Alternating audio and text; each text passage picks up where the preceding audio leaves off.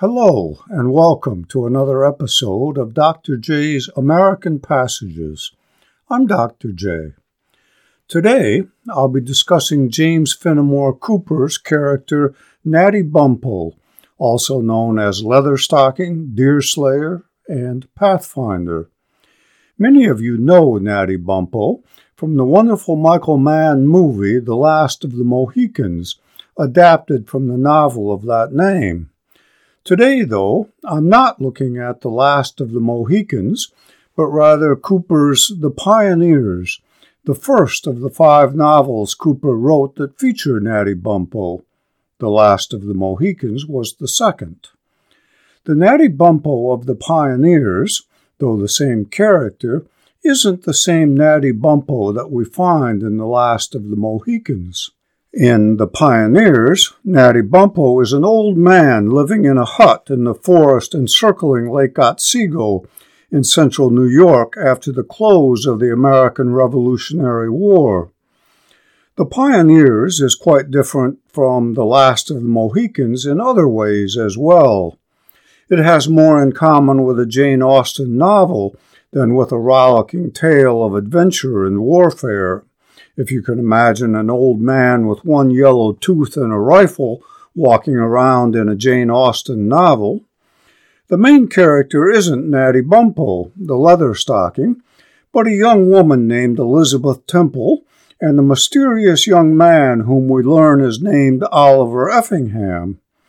The progress of the novel is its progress toward the marriage of Elizabeth and Oliver. Which isn't to say that Natty Bumppo doesn't play an important role. He does.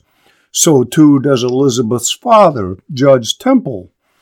Natty Bumppo and Judge Temple embody the two forces that are at odds on the American frontier, the rifle and the law. The settlement of this conflict on the side of the law, no matter how attractive a character Natty is, provides for the civil society in which Elizabeth and Oliver can marry, and in so doing become America's future. The Pioneers opens on Christmas Eve.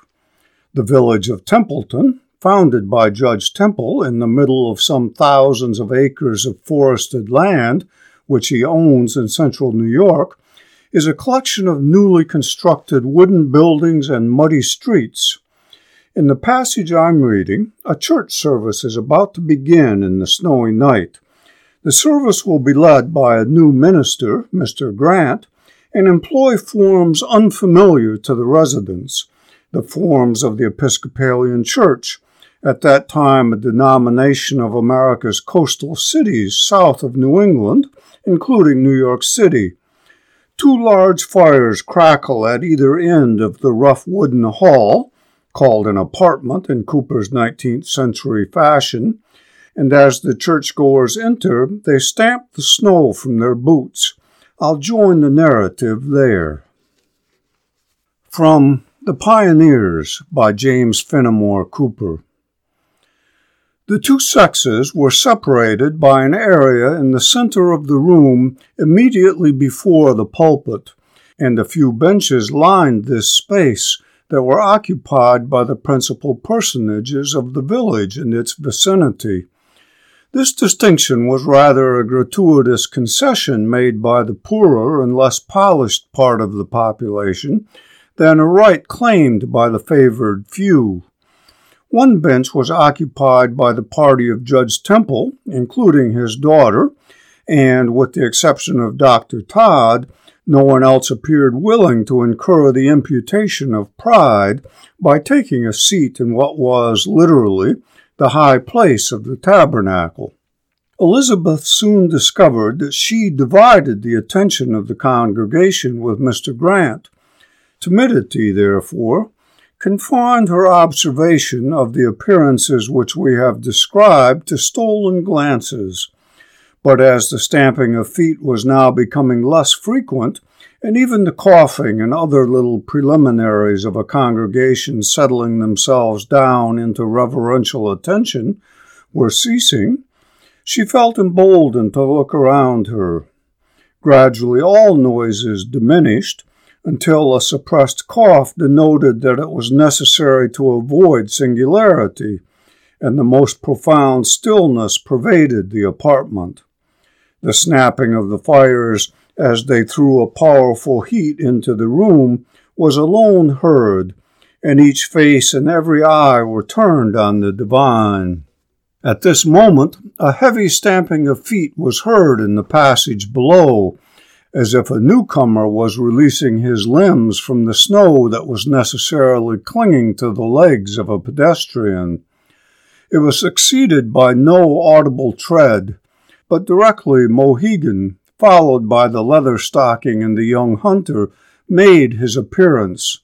Their footsteps would not have been heard as they trod the apartment in their moccasins, but for the silence which prevailed.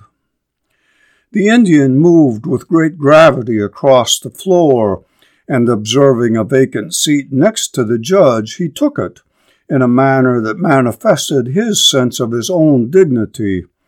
Here, drawing his blanket closely around him so as partly to conceal his countenance, he remained during the service immovable, but deeply attentive. Natty passed the place that was so freely taken by his red companion, and seated himself on one end of a log that was lying near the fire, where he continued, with his rifle standing between his legs, absorbed in reflections seemingly of no very pleasing nature. The youth found a seat among the congregation, and another silence prevailed. Mr. Grant now arose and commenced his service with the sublime declaration of the Hebrew prophet, "The Lord is in his holy temple. Let all the earth keep silence before him." The Indian, named here Mohegan, who enters ahead of Natty, is Chingachgook, the big serpent, the last remaining chief in Cooper's imagination of the Mohicans. He shows here the dignity of his people as he seats himself as an equal beside Judge Temple. The youth, or young hunter, is Oliver, but it's Natty I'm interested in here. He carries a rifle, even though he's in a church. It's important to know that none of the others of the village and its surroundings carries a rifle, either to church or anywhere else as part of their daily lives. It's also important to see that no one even in a church is afraid or dismayed by Natty with his rifle. He is a familiar figure to them, though set apart. Which isn't to say that Natty Bumppo and his rifle aren't a danger to society. They are, and that danger is at the heart of the novel. Natty, having lived in the forest long before the settlers arrived, doesn't believe their game laws should apply to him, as he cares more for the forest and its inhabitants than the newcomers do, and knows what's better for the creatures. So when in a moment of rashness he kills a deer out of season, Judge Temple has no choice but to send someone to arrest him. The deputy and Natty know each other well and are on friendly terms, but when the deputy tells Natty that he will have to enter Natty's hut to serve the warrant, Natty not only refuses to allow him, but fires on him. The result is not just jail for Natty, but a trial that will keep him imprisoned for perhaps the rest of his days. This is hard on Judge Temple, not least because Natty, in the course of the novel prior to his arrest, has saved his daughter Elizabeth's life. For this and more, Elizabeth has become friends with Natty. Furthermore, the judge himself is fond of Natty, as is pretty much everyone, including Cooper's readers. Natty is a likable guy. Yet the judge knows that there can't be a society in which the rifle takes precedence over the law.